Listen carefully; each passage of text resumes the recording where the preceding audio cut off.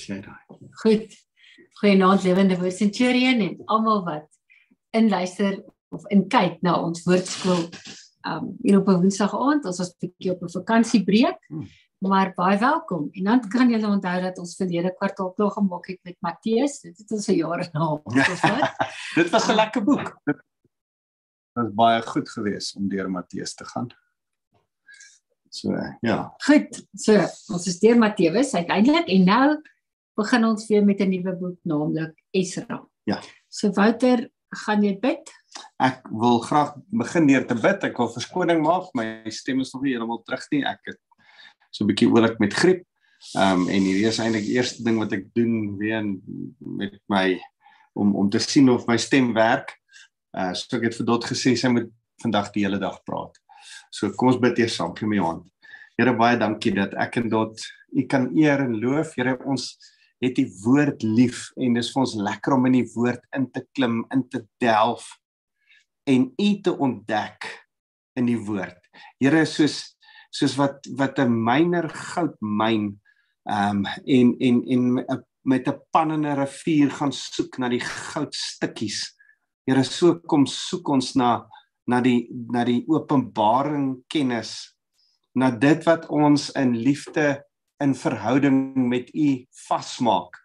Here, ons kom soek na dit in U woord. Ons het U lief en dit is vir ons lekker om U woord oop te breek, oop te maak en te ontdek wie U is uit U woord uit. Dankie Jesus. Amen.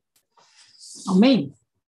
Nou tot Esra is vir my so 'n spesiale boek en dankie dat ons met Esra kon wegskop na ons lang reis deur Matteus. Yes. Ek weet jy wou 'n ander boek ook gedoen het. Jy Ja. het 'n boek in gedagte gehad. Wat 'n boek was dit? Jy het vir my gevra ons moet 'n sekere boek doen en ek Ja, het gesê Kolossense. Ek dink dis 'n goeie Nuwe Testamentiese boek, maar aangesien ons lank by Matteus stil gestaan het, kom ons gaan vinnig terug Ou Testament toe en dan kan ons weer teruggaan Kolossense toe. Maar Esra 10 hoofstukke. 'n Fenominale boek wat min of meer moet jy Esra in 3 dele sien. Nou die boek Esra self is in 2 dele. Vanaf hoofstuk 1 tot hoofstuk 6 gaan eintlik oor die terugkeer van Zerubbabel, die gouverneur. Yes. Afstammeling van Dawid, maar wat nou nie meer 'n koning is nie. Hy's nou 'n gouverneur en dan van hoofstuk 7 af begin Esra se storie vertel word. Hoofstuk 7 tot hoofstuk 10, die laaste 3 hoofstukke gaan oor die geestelike herlewing wat Esra ingebring het. En dan is Esra 2, dis hoe die Jode Nehemia noem. Dan gebeur Nehemia, die boek Nehemia. En dis eintlik Esra 1, Esra 2, Esra 3. As jy mooi dink aan die eerste gedeelte van Esra. Dis 'n serie, season 1, season 2 en season 3. So season 1 van Jy moet net Netflix praat, dan verstaan mense. As jy mooi Netflix praat, dan besef jy Esra 1 is die eerste gedeelte oor hoofstuk 1 tot 6, Zerubbabel se storie, die gouverneur wat teruggestuur word deur Kores om die tempel te herbou. Esra season 2 is dan Esra se storie van geestelike herlewing. En dan as die muur kom herbou word, Nehemia, dis Esra season 3. Net om ek het eers geweet mens kan Netflix praat. Maar jy praat series en seasons. Nuwe dae, nuwe dinge. Hierdie is 'n live uitsending, so jy kan dit nie stop en delete nie. Sorry liefie. So die beste van hierdie is om jou net nog so 'n bietjie deur mekaar te maak. Dit klink amper soos Star Wars, maar daar's 'n prequel ook. So nee, maar ek doen nie Star Wars. Sorry. Voor Esra en voor Nehemia is daar nog 2 boeke wat Esra ook heel moontlik geskryf het en ons noem dit 1 en 2 kronieke. Alright. En na die ballingskap het 'n priester, dit lyk vir ons dalk asof dit Esra kon gewees het, of ten minste Esra dit kon geredigeer het, 'n priester die konings se stories vertel, dieselfde as Samuel en Konings, maar net uit 'n naballingskap se perspektief uit. baie interessant, want ons is nou in ons stilte tyd, oggendstukkies, wat saam op die app en saam op die WhatsApp groep, is ons nou besig met hierdie gedeelte oor 1 Kronieke. Ons het geploeg deur 1 Kronieke hoofstuk 1 tot 9, want is letterlik 9 hoofstukke van geslagsregisters en geslagsregisters en geslagsregisters. En nadat ons by hoofstuk 10, 11, 12 kom, nou is dit lekker. Ek dink ons het vanoggend hoofstuk 12 gedoen, wat gegaan het oor nou moet ek mooi dink, oor Dawid wat die tempel, die ark wou terugbring en 'n oswa gebruik het, eerder as wat hy dit op die priester se skouers, en toe het Osia aan die ark geraak toe die osse gestruikel het, en hy is dood. Dis interessant, die skrif, die 2020 vertaling sê, hy is uit mekaar uitgeruk.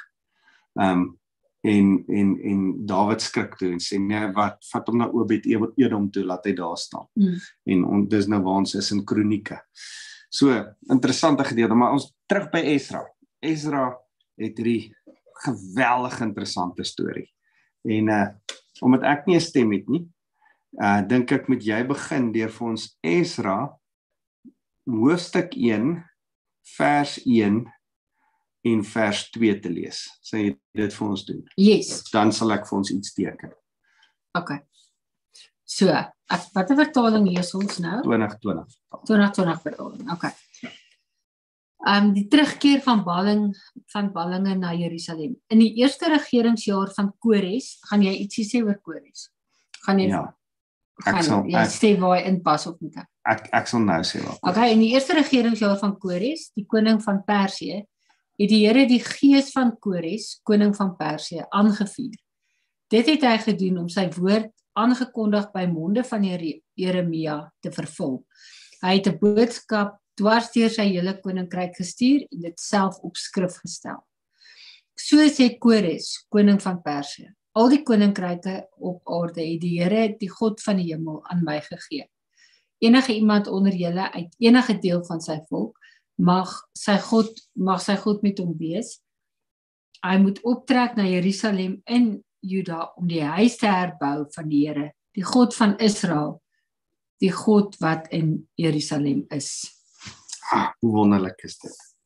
Dat, ja, ek raak bewoe as ek daaraan dink, dat die Here so lank voor die tyd met Kores gepraat het, oor Kores gepraat het. Jesaja 200 jaar voor Kores bestaan het, profeteer oor die Persiese koning. Nou jy moet nou weet, ons het dit nou in die geskiedenis al gesien, en as jy nou mooi opgelet het, was daar in die geskiedenis heen koninkryke, daar was die Spanjaarde was op 'n stadium die sterkste, en toe word die Engelse die sterkste, en toe word die Amerikaners die sterkste wêreldmag.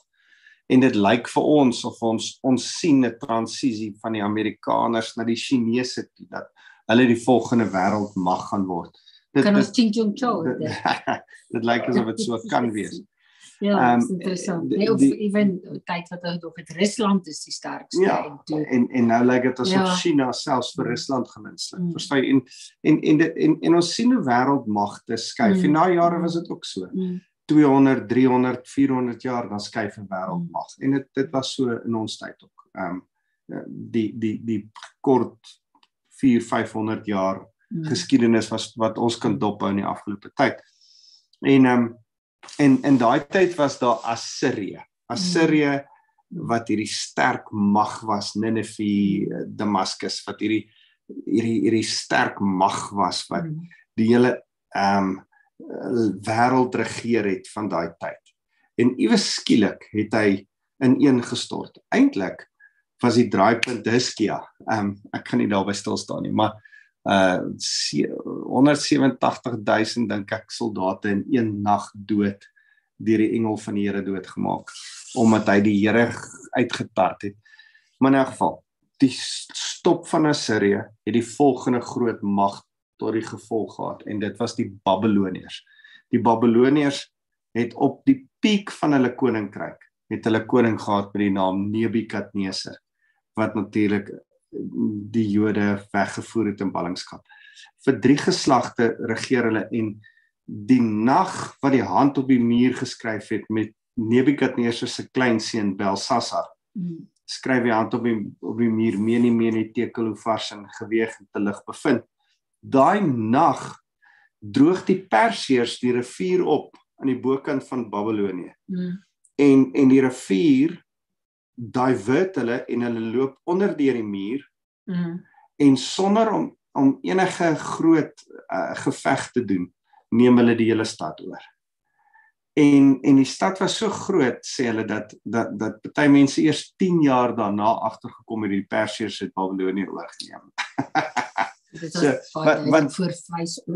was voor Facebook en kameras en nuusmedia, maar die Persiërs het Babylonië oorgeneem. En 10 jaar voordat jy agterkom. Ja, maar daar was nie 'n oorlog nie.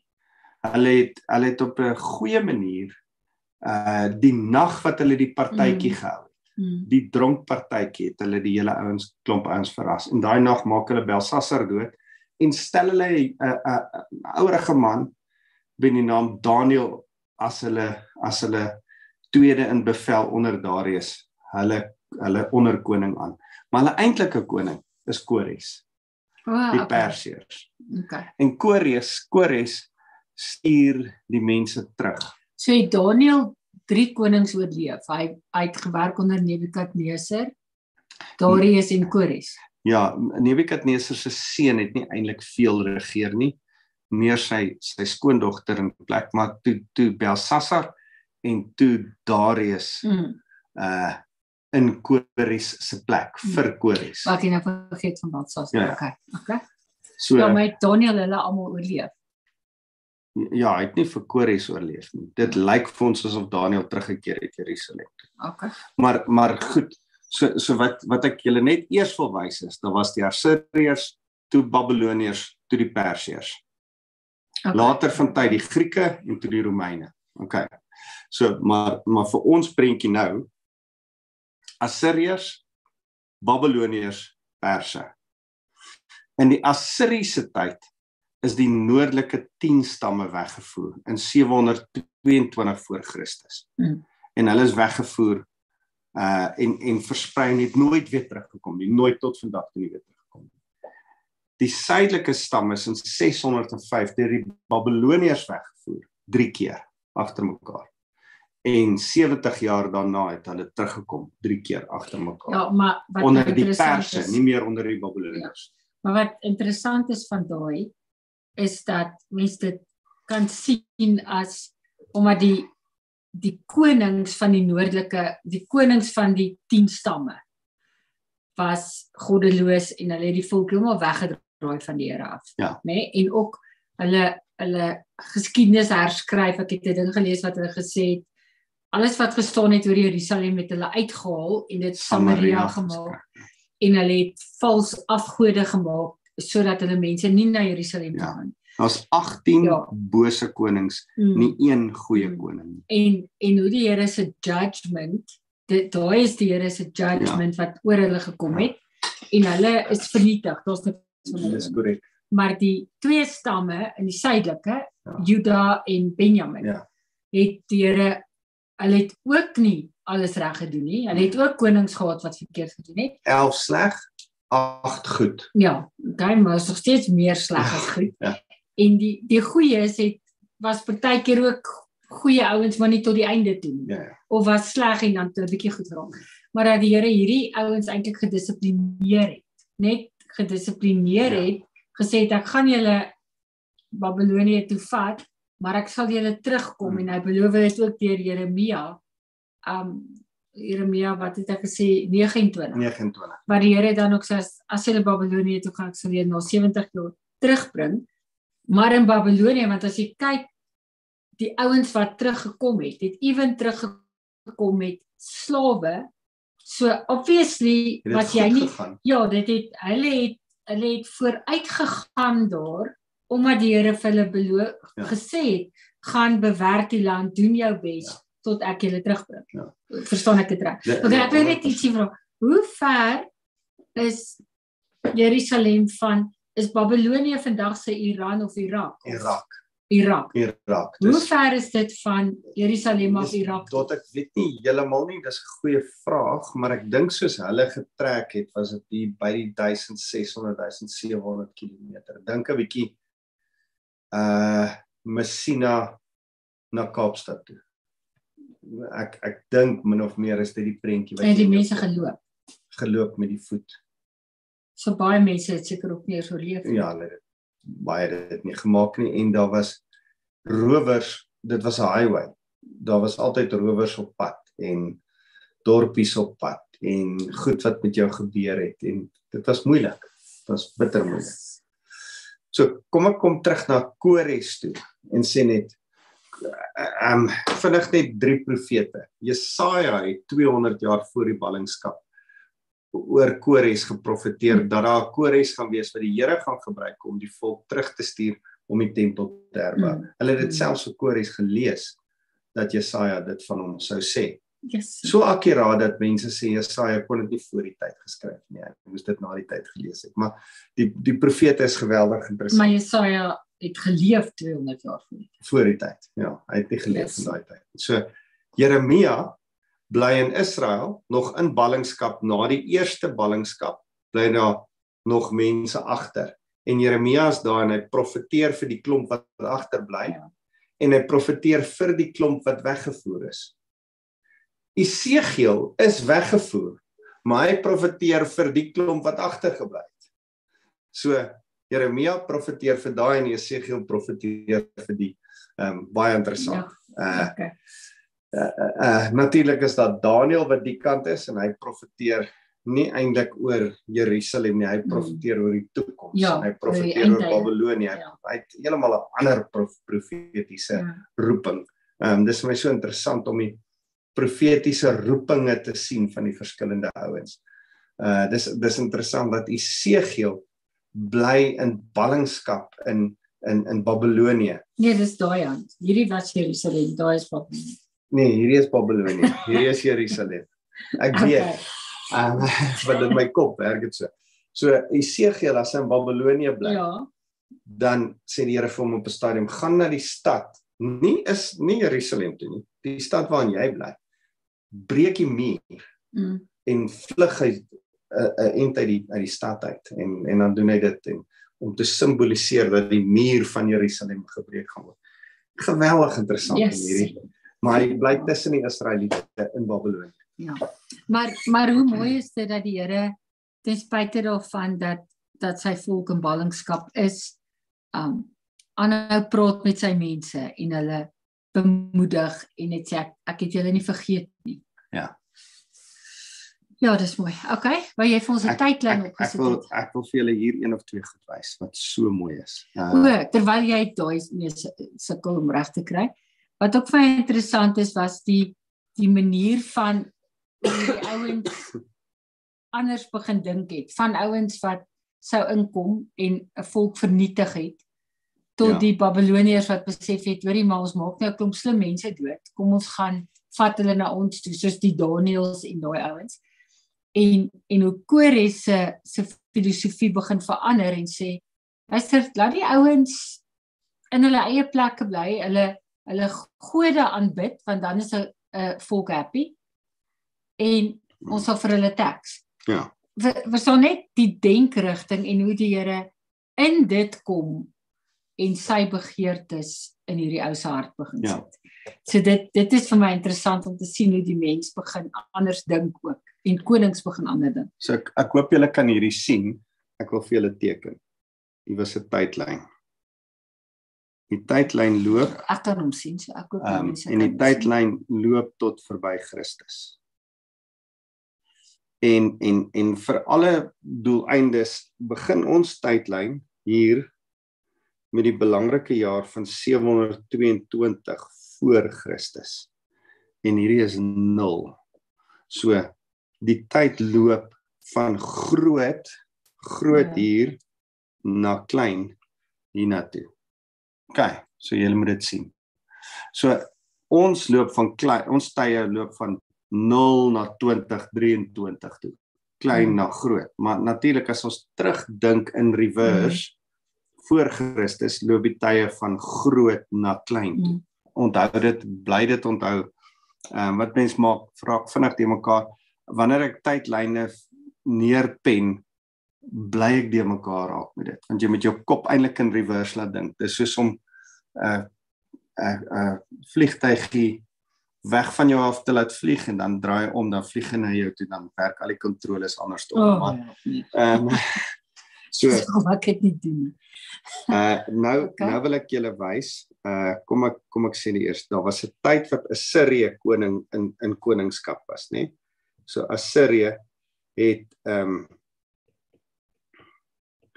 in 722 Samaria vernietig en Israel weggevoer. Assirië. En toe kom die Babyloniërs aan bewind en hulle het vir 'n ruk lank regeer tot en met, kom ons maak hierdie somme blou, tot en met die regeringstyd van, so hierdie is die Perse, dalk moes dit Pers gewees het. Perseërs, die Mede en Perse, hulle was twee groepe wat saamgevoeg was. Maar van watter streek af het hulle gekom? So van noord van Babylonie af, was daar twee groepe. Kan vandag se tyd? Jy vra my vas. Bietjie Noord-Irak, ek weet nie wat is daai streek nie. Maar die Perse, die Mede en Perse is daar, Babylonie se tyd was voor dit, en natuurlik daarna, kom ons sê, was die Grieke, die Grieke onder Alexander die Grote was daar, en toe daarna die Romeine in die tyd van Jesus, né? Wat eintlik nog steeds is ons in die Romeins-Hollandse tyd en die Westerse tyd nog steeds. Ons is nog steeds. Maar ek weet dit nie, maar die Romeine op die Grieke so terrible behandel, want tog in Jesus se tyd was daar baie groot Griekse invloed. Dit was nie so hostile teen mekaar. Die Romeine het meestal Grieks gepraat. Ja. Hulle het Latyn ook gepraat, maar Grieks ook. Want hulle het die Griekse kultuur as hulle kultuur ingeneem. Okay. So, kom ons kyk gou na 'n paar interessante datums. So in 622 val Israel en daarmee is dit die val van Samaria, né? Dis die noordelike gedeeltes. Die hoofstad van die noordelike. Ja, die 10 stamme. 10 stamme. Okay. Hulle het gesondig. Hulle het 18 konings gehad wat boos was na Dawid en hulle val, vernietig, kom nooit weer terug nie. Hulle gaan en kom nooit weer terug nie. Goed. Dis reg. En dan sien ons Babylonie. Babylonie het se val het in 605 voor Christus. Voor Christus gebeur. 605 voor Christus. Nou is daar 'n interessante ding. Onthou jy, ek het jou al verduidelik van 'n chiasm. 'n chiasm, kom ek skryf dit. 'n chiasm is 'n digvorm. Nou, jy kry 'n chiasm is altyd in onewe getalle. Jy kry 'n 3 chiasm, 'n 5 chiasm, 'n 7 chiasm, 'n 9 chiasm. Meeste van die tyd is dit in daai volgorde. En dan is dit die eerste een stem ooreen met die laaste een, die tweede een met die tweede laaste een en die derde een met die derde laaste een, en dan is die middel beklemtoon, hoe ook al.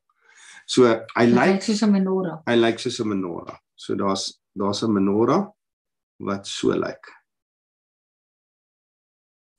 Okay, so lyk 'n menorah. Menorah is 'n 7-stuk kandelaar.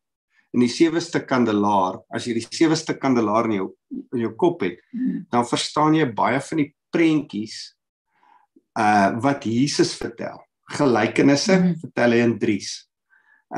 Goed wat in Openbaring gebeur in chiasms. Die boeke van Johannes is een groot chiasm. Dis party mense beweer die Bybel is in 'n chiasm geskryf. Daar's chiasms reg deur die skrif. As jy na die psalms kyk, is dit chiasms. As jy dis altyd so lekker om daarna te kyk. Maar selfs die ballingskap het in chiasm gebeur. So daar was 'n eerste wegvoer in 605 voor Christus. Toe is die regeerders, kom ons sê die leiers, is weggevoer, want hulle het eerste droog gemaak. So hulle is eerste weggevoer. En hulle het laaste teruggekom, waar is ons? 7, nee. Hulle het laaste 1, 2, 3, 4, 5, 6, 7, ja. Hulle het laaste teruggekom onder Nehemia se terugkeer. Keer die politieke leiers weer terug. Okay. Goed. Yes, okay. Dan die tweede groep ouens, so 12 jaar, hierdie afstand tussen hierdie is 12 jaar. Tussen die eerste wegvoer in ballingskap van Daniël, Sadrag, Mesach en Abednego, hierdie ouens onder Nebukadneser, is hulle vir 12 jaar weg. En dan die ouens wat agterbly, rebelleer dan weer teen Nebukadneser. Jeremia waarsku hulle. Van daai kant af waarsku Esegiel hulle en sê moenie rebelleer nie. Die Here gebruik vir Nebukadneser, hulle luister nie. En dan die tweede groep ouens, hierdie is die eerste groep ouens, die tweede groep ouens is dan die onderwysers en die vakmanne. Al jou skilled workers, al jou mense wat iets weet, hulle gaan. Net die gewone arme mense bly dan agter. By the way, hierdie nommer 2 gebeur tydens die tyd van die vuuroond. Onthou jy die vuuroond, Sadrag, Mesach en Abednego? Yes. Wat het gebeur daai tyd? Nebukadneser rig 'n goue beeld van homself op. Ek dink na gelang van die droom wat 12 jaar terug deur Daniël vir hom gegee is, rig hy vir hom 'n goue beeld op. En dan sê hy almal moet buig voor die beeld. Sadrag, Mesach en Abednego wil nie. Gooi hom in die vuuroond en hy sien 'n godeseun, hy sien vir Jesus, dis altyd vir my so cool. Maar in daai tyd is deel van die rede hoekom Nebukadneser so kwaad raak vir Sadrag, Mesach en Abednego is omdat die res van die Jode rebelleer in Jerusalem. So in die tweede laaste terugkeer kom tydens Esra se terugkeer. Maar kan jy net gou ietsie vra, want jy praat nou oor die groepe in Jerusalem wat rebelleer. Maar teen wie het hulle regeer? Nebukadneser. Van Babylonië uit in Jerusalem. Jy moes vir hom tax betaal, jy moet vir hom stuur. Nou stuur hulle nie. Nou hulle harde. Okay. En so hierdie So hulle het ook nie gegaan 'n klomp mense gevat wat 1600 kilos moet stap en dan dit vernietig in Jerusalem nie. Hulle het waarskynlik die sieker mense gelos, maar net sê okay, oorlewingsstuur. Ja. Dis hoekom hulle mense gelos het eers, die onderwysers en vakmanne. En dan nog steeds rebelleer hulle teen Nebukadneser. So het hy nou maar ouens gehad wat hulle daar regeer het. Ja. Hy het konings gehad wat hulle daar regeer het. Ander storie vir 'n ander dag. Met die tweede laaste terugkeer keer Esra terug. Maar hy het die derde keer wat hulle weer gerebelleer het en wat hy vir oulaas almal weggevat het hy gesê ek gaan almal wegneem. En dan die nommer 5, die eerste terugkeer, né? Nommer 1, hier's nommer 2 en hier's nommer 3. Die eerste terugkeer is onder Serubabel, wat terugkeer as die gouverneur en dan kom die mense terug, die gewone mense. Die tweede keer kom die priesters terug en die derde keer kom die leiers terug. Is dit nie cool nie? Dan nou wat gebeur in die middel is altyd vir ons 'n klem, né? Dis altyd vir ons die belangrikste. Wat is die eintlike ding wat hier gewys word? En die eintlike ding is dat die tempel vernietig word. Ja. Die teenwoordigheid van die Here, die tempel, word platgeslaan en vernietig. Maar gelukkig onder Serubabel begin hulle die tempel bou. Hulle maak dit nie klaar nie. Hulle maak hom halfpad klaar. Dan moet Haggai eers kom profeteer en sê julle bou julle eie huise, maar julle bou nie die huis van die Here nie. En dan kom bou hulle later die huis. 15 jaar later eers die huis van die Here. Hier tussen hierdie twee, tussen Serubabel en Esra gebeur 54 jaar. So, wat ek wil hê jy moet sien is tussen 1 en 5 is 70 jaar, plus minus. En dis die 70 jaar wat hulle in ballingskap weg is. Dan tussen 2 en 6, nie helemaal nie, is bietjie meer, maar daar gebeur, dis 70 jaar terugkeer. Maar hierdie is vir my mooi.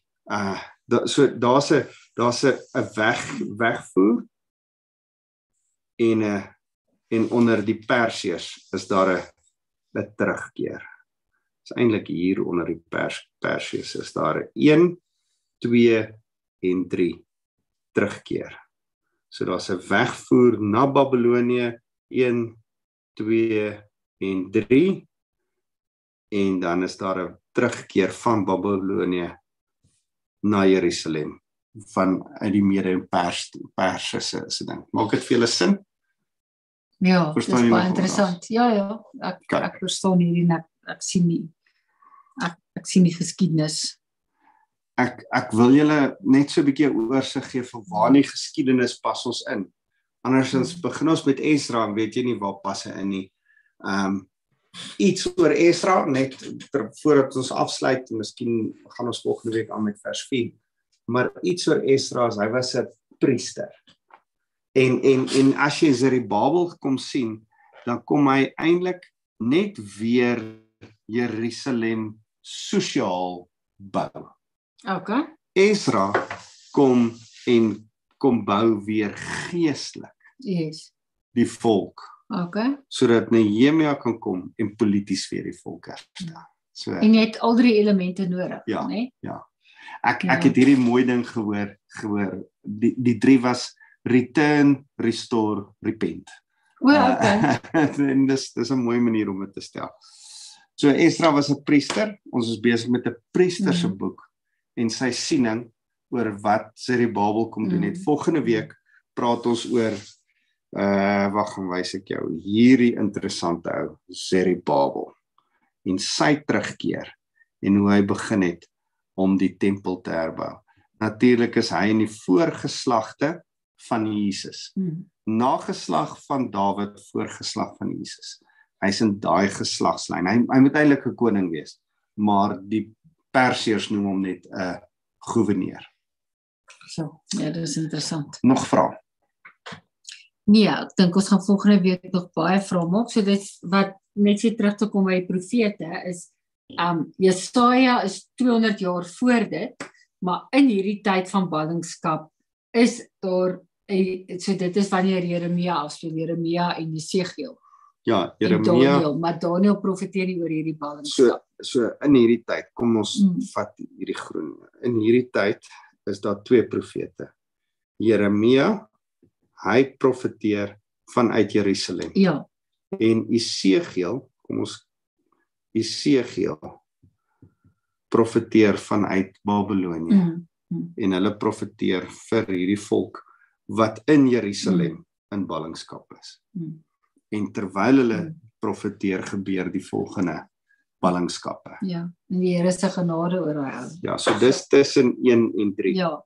wat hierdie 2 ouens profeteer. Dis baie interessant. Jeremia word gearresteer, hy word eintlik met die dood gedreig en op die ou einde dan vat hulle hom Egipte toe en hy's dood in Egipte, want hulle het gaan hulp soek by Egipte in steede van by Babylonië. En Jeremia's in Egipte begrawe en nie in Israel. Okay. Goed, gaan net vir ons bid.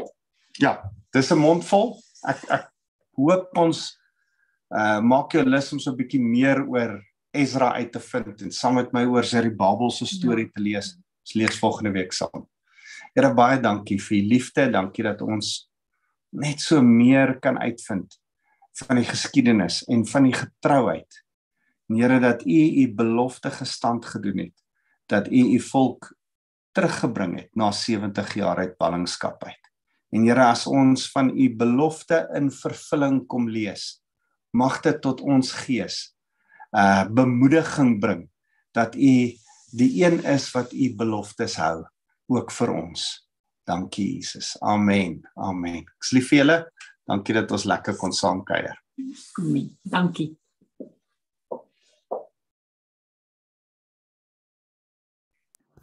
Okay.